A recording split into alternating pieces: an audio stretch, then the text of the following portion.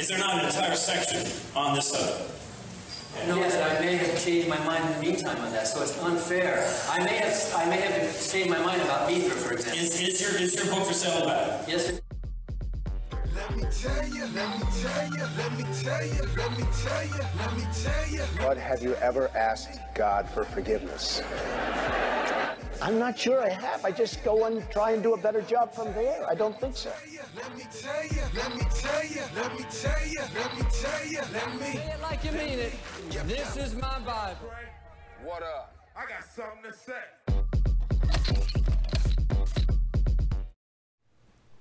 Hey, what's up, everybody? Welcome to episode 22 of Let Me Tell You. I am your host, the Evangelical Norm. You'd think I would know what episode I was on and have that in mind before I start, but, you know, who wants to really be professional when we do something like this, right? So, it is episode 22. I am your host, the Evangelical Norm. The abortion counter is up, so obviously we're going to talk a little bit about some stuff that has to do with abortion today. This week it's been a week. It has been crazy stuff going, things that have been said, stuff that has been done, good and bad. So we'll just go ahead and we'll just jump right into it. Why not? Why delay, the beating of the dead horse or whatever it is that we're going to do today. The official, now how did that get in there? The official coroner's report for Jeffrey Epstein's death is that he committed suicide.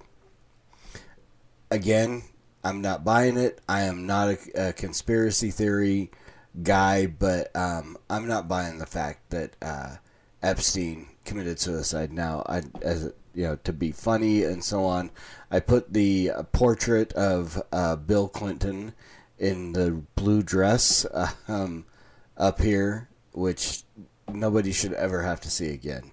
I saw it once. I can't unsee it. It's, Bill Clinton in a blue dress. No, by no means does this indicate that I think that Bill Clinton or Hillary is responsible for Epstein's death.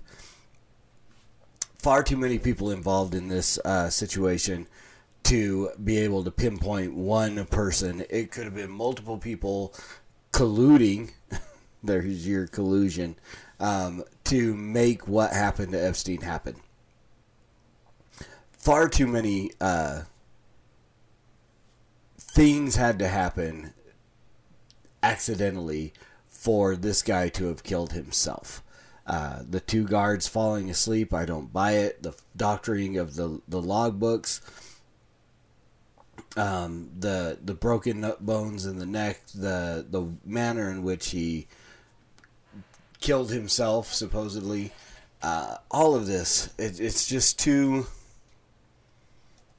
I mean, it's the perfect storm. It's too convenient. I don't buy it. I think if he did kill himself, he was encouraged to do so in some way, shape, or form.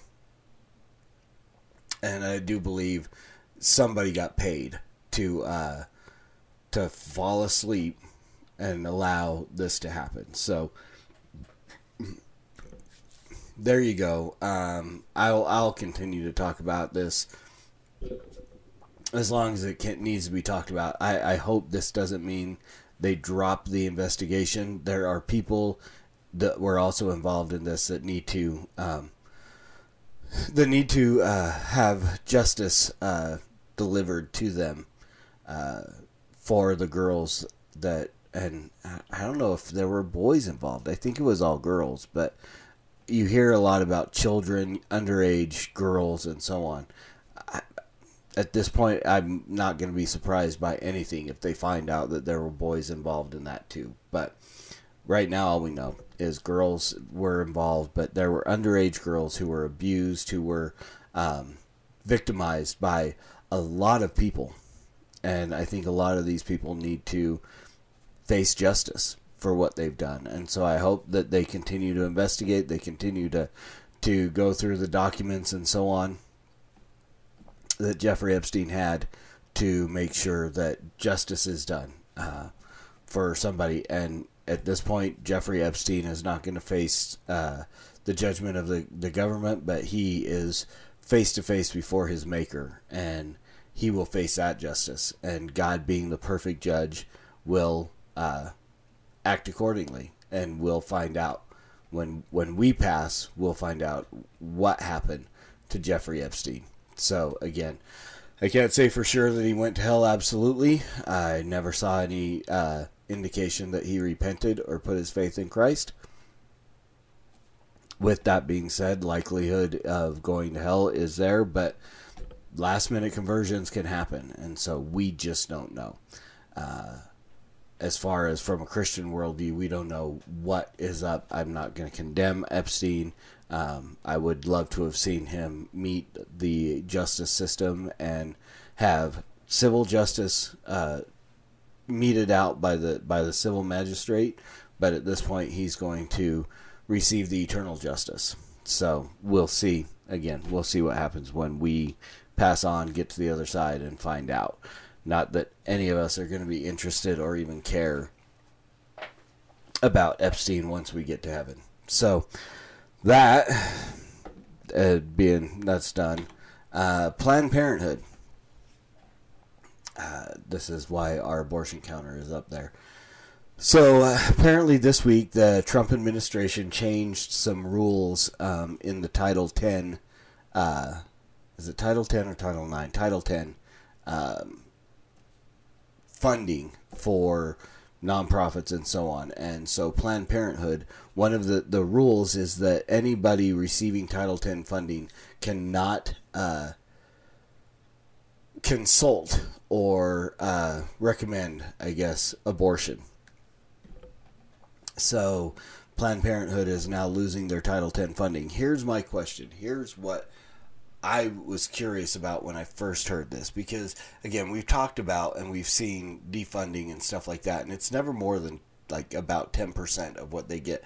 Apparently they're going to lose about $60 million from Title 10 restrictions, which means it's maybe 11, 12, 13% of their funding. Excuse me. Of their funding they're going to lose because of this. But here's the question. Planned Parenthood is so adamant about talking about that only 3% of what they do is abortion. Well, if only 3% of what you do is abortion, why would you give up that Title 10 funding? Why would you just not stop doing that 3% and continue on with the 97% of stuff that you do that would continue to give you Title 10 funding? It's because abortion is a lot more than 3% of what they do. And it is an integral part of what they do. It is the core of what Planned Parenthood is. And so you can see just by this action that they do not meet up with the words that they say, that their actions and their words don't coincide when it comes to percentage of services rendered versus monies brought in. And so abortion is a huge thing, and so that's why they're not going to let it go. Here's the other thing that I want to talk about, not specifically about Planned Parenthood, but I saw it on Steve Day's show this week that the National Right to Life group was testifying against a heartbeat bill, an abortion ban bill in Tennessee, by stating things like we didn't have enough votes to overturn Roe v. Wade, and so instead of saving babies now and getting this law passed through, that we needed to vote Trump again and get more pro-life judges on the court, which, again, by what Trump has done in the past between Gorsuch and Kavanaugh, I don't believe either one of those men is pro-life enough to overturn Roe, and I don't think we're going to get an actual pro-life judge out of Trump. I don't think Trump knows what a pro-life judge looks like. And so I'm not confident in the fact that Trump is going to give us any pro-life judges. But here's the thing. This is a National Right to Life organization. And they're literally they're testifying against a bill that will save the lives of children. This is why we cannot trust this group, the National Right to Life, and many of the Right to Life groups throughout the states that are out there. We can't trust them because they're not truly, they're more of a political movement and not really a grassroots save the children movement like End Abortion Now is, or Apologia and End Abortion Now are connected. But I hate to say abolish human abortion because they are. They're very pro-life. They want to save babies. There's just an issue with the way that they interact with other churches that don't necessarily coincide with what they think about abortion. I've said it many times and I'll say it again. Your thing doesn't have to be everybody's thing. We all should, as every Christian, should be pro-life and think abortion is abhorrent and should stop. But it doesn't mean that every Christian needs to be out at an abortion clinic preaching the gospel. As many of them as we can get out there, we should. But for some people, that's just not how they're wired. That's not how they're created, and it's not what God gave for them. And those people could be just prayer support, financial support, whatever. But it doesn't necessarily mean every Christian is required to go out and preach against abortion. They should have the mindset and the worldview that abortion is murder and it is wrong because it violates God's law. It is a violation against an imago Dei human being created in the image of God. So we need to stop. As Christians, we truly need to stop relying on the government to defund and pass these laws and so on. We need to be out, and it sounds like I'm contradicting myself, but we need groups from every church. There are people in every church who are wired to go out and do street evangelism, and moreover to do abortion ministry evangelism. Here is the way that this is done. We are bold. We call abortion what it is. We call it murder. We call out to people to beg them to save their babies. Having people who are lined up, who are ready and willing to adopt. But we preach the gospel. If you watch End Abortion Now videos, Apologia Church, just this last week, Dusty Marshall was out and they had videos of him. Phenomenal presentations of the gospel of forgiveness. Even if these people are coming out of the clinic after they've done the horrendous act of murdering their child, there is still salvation available in Jesus Christ. There is still forgiveness available in Jesus Christ. This is not the unpardonable sin. Murder can be forgiven. We see it from Paul and other places where murderers are forgiven and saved. And so we know that the aborted mother can repent. Aborted fathers. I'm a prime example. I'm a post-abortive dad. I have a child in heaven because I wrote a check 20-some years ago. Don't make me do math. 1992. So 27 years ago. March time frame. So 27 and a half or so. I wrote a check and sent it to a girl that I had gotten pregnant for her to take to pay a man in a clinic to murder our child. And I received forgiveness from Christ. I was able to repent of my sin and put my faith in Jesus, and He forgave me my sin. He is faithful to forgive us of our sin and cleanse us from all unrighteousness. So those are the things we need to be doing. We need to quit relying on government and political organizations to put an end to abortion, and we need to be out there. I firmly believe the answer to abortion is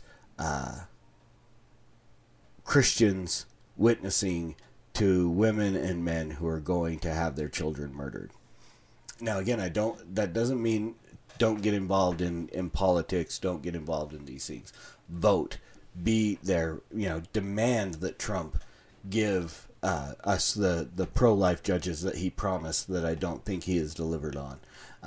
Vote for these laws, and some people would say pragmatism, incrementalism, it's no good, we shouldn't vote for those. And personally, I think incrementalism is okay. The more laws that are changed, even if it only saves 2% of babies, that's 2% that are not murdered, and I'm behind that. I want them to go all the way and just abolish it across the board, but I am willing to put my vote behind anything that will save more and more babies. And I know that there are going to be people that I admire and people that I respect and trust that are going to disagree with me on that, but that's an area where we have to agree to disagree. I'm not going to completely vote against any bill that will save the life of a child because it doesn't go far enough. Every little step gets us closer to saving babies across the board, and we need to do that. So there's Planned Parenthood. And then probably the craziest thing of the week, there were allusions to statements made comparing Donald Trump to Messianic statements made regarding Donald Trump. We'll say it that way. Wayne Allen Root, who is a quote-unquote conservative talk show host, because I say that because I don't think many conservatives are really conservative anymore. They're just political prostitutes, essentially, on one side or another.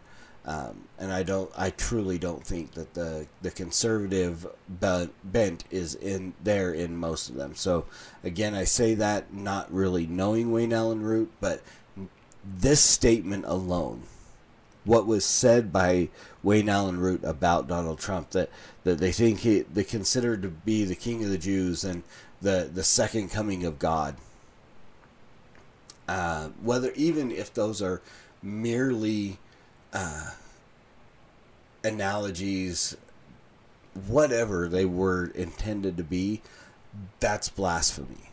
Donald Trump is not a messianic figure. He's nowhere close to even possibly being a messianic figure. He's an adult, a buffoon. I won't call him a moron because obviously he's an intelligent man, but he's a clown. Someone needs to take his Twitter away. Bottom line. Some of the things he tweets, the name calling, all that stuff, I literally am ashamed that this man is the president of my country. Because he acts like he's 7 going on 70. And then after that, he doubled down and said, I am the chosen one. And I'm the only one who can do this, that whole spiel. Well, there's only one chosen one, and that was Jesus Christ. He wasn't on the ballot. We got Trump. But what that leads to is to talk a little bit about the sovereignty of God. What does that mean? Obviously, God being sovereign, if we are going to believe that God is a sovereign deity and he's in control of everything, then yes, we have to come to the conclusion that God chose to have Donald Trump put in office. There are times that I think that he was put in office there as a judgment on America and not a blessing. Because I don't think he is. As we look at the things that are happening right now, there's no blessing of this. Well, there is a little bit of financial boon and so on, where we've been uplifted a little bit, but it looks like recession is right on the right around the corner. So I mean, there's been some financial, and he has a couple of good policies. I mean, great, if we're going to take away any kind of funding for Planned Parenthood, I'm good with that, but I would like to see more and more. I would like to see them completely defunded and not receive any government monies. So I've always tried to be just like Ben Shapiro. When Trump does something good, I will give him I will laud him and give him props for what he does, and when he does something bad, I am going to call him on it, and this is something that the man needs to be called on. He is not the chosen one in that sense, but yes, God put him there. I think partially as a judgment on our country in the fact that the church has fallen away. As many evangelicals that got behind this guy after videotapes came out where he talked about grabbing women by their genitals and the things that were said, and this guy is a serial adulterer. And, you know, we would, if this were a Democrat who had these issues behind him, I mean, look at the way we went as evangelicals. We went after Bill Clinton. I mean, we tore him up one side and down the other. And the fact that those same people are willing to give Donald Trump a pass on the same issues is ridiculous. We have to be consistent. And so because evangelicals began to look away from the standards and going, well, you know, but he says it like it is. Most of conservative and liberal politics have become just how much we can piss off the person on the other side.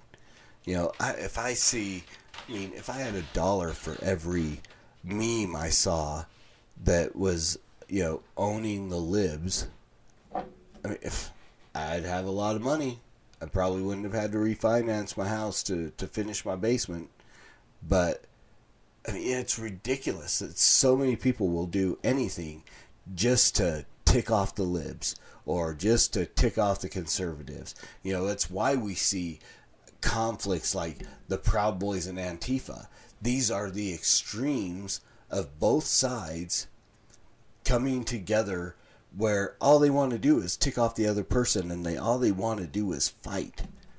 And I'm old enough to remember times in our country when there was cooperation on both sides of the aisle, and now it's just contempt and ugliness. I saw a tweet tonight of somebody asking, you know, that was probably in their 30s or something, have we always been like this? And somebody going, no, I remember back in the day when there was civil discourse going on, and, you know, we disagreed fundamentally on a lot of things, but it wasn't as ugly as it is now, and it wasn't as extreme. You know, even, 30 years ago, no, not even the Democrats would have dreamt about electing anti-Semite like Ilhan Omar to be a member of Congress. I mean, that would never have happened. Her past would have come out and it would have shut it down. And people, you know, obviously don't care anymore. You know, you check enough boxes, that intersectionality thing, and you can pretty much do whatever you want. But bottom line is, I think I rabbit trailed a little bit from what I did want to talk about. God's sovereignty. God did pick Donald Trump, but not in the manner that he is proclaiming. And even though, I was chosen by God to be saved. God determined that I would be here doing this podcast right now. God determined my 67 subscribers on YouTube. God determined my 700 or so followers on Twitter. God determined all of that, and he put me in a place, and he chose me to be in that spot. God chose me to work at the job that I have. God chose me to serve as an elder in my church. God absolutely chose me to be saved and to be given the gift of faith and repentance and the ability to be called his child. God adopted me. He chose me. But it doesn't mean I can call myself the chosen one, because there was only one of those. There's only one. You know, anytime you get to the point where you're a politician or anybody else saying, well, I'm the only one who can do this, or if someone's saying he's the only one that can do this, you have created for yourself an idol, and it's time to shatter it. Because we can't put our faith in Trump. Our faith needs to be in God. And we need to be praying for these things, and we need to be working to, whether it is inside the political sphere or donating or anything we can do to shut down Planned Parenthood, to elect real conservatives, and to hold them to their promises. And to not, one of the other things that Trump did that really irritated me, and I mean, I wish nobody voted Democrat, but to make a statement like anybody who is Jewish or so on who votes Democrat is disloyal to Israel. I mean, again, these are the stupid things that this guy tweets that make me embarrassed for my nation, that this is the man who leads our country. Again, I would never vote for somebody just because they piss off the left, but that's what got this guy elected. He was pissing off the libs, so many conservatives and evangelicals who I just literally have to say they are not real solid in their theological foundation. Won't say that they're not saved, but I think they need to get a little bit deeper and a little bit of a more of a theological standard, because to put your weight behind this guy was ridiculous to see as many evangelicals who did it. And so I was horrified. I'm embarrassed. This guy he's not the chosen one. He's definitely not any kind of messianic figure. He's a clown. He's a clown who needs to be saved. The clip in the beginning montage of this show. This is a guy who in his own words said he's never asked God for forgiveness. So he can't be saved. He can't be forgiven. He can't be a Christian until he does that. And how do we do that? We preach the gospel. We go out and we share the truth with people. And we pray that someday someone's going to be in this guy's path, that they can either get a good tract in his hand that he'll read, or that they can actually have a conversation with him and lead him down the path scripturally towards the knowledge of his own sin and his need for a Savior. And then allow the Holy Spirit to bring conviction of sin, to bring regeneration to his heart, to grant him the gift of repentance so he can put his faith and trust in Jesus Christ. And God wants to use you and I, Christian, to do that. So again, I am always encouraging people to share the gospel. You don't have to be an evangelist to share the gospel, but everybody needs to do that work. Everybody needs to do the work of an evangelist. Everybody needs to be willing to share their faith. I mean, statistics are horrifying of how many people actually do. I mean, I heard 4% of men have never shared their faith with anybody else. And I mean, that's a really old statistic from Promise Keepers, but it's a horrifying thought that there are only 4% of Christian men in the church today have shared their faith with somebody who needs to hear it, somebody who is destined for hell, and we're not willing to step out of our comfort zone and share that faith.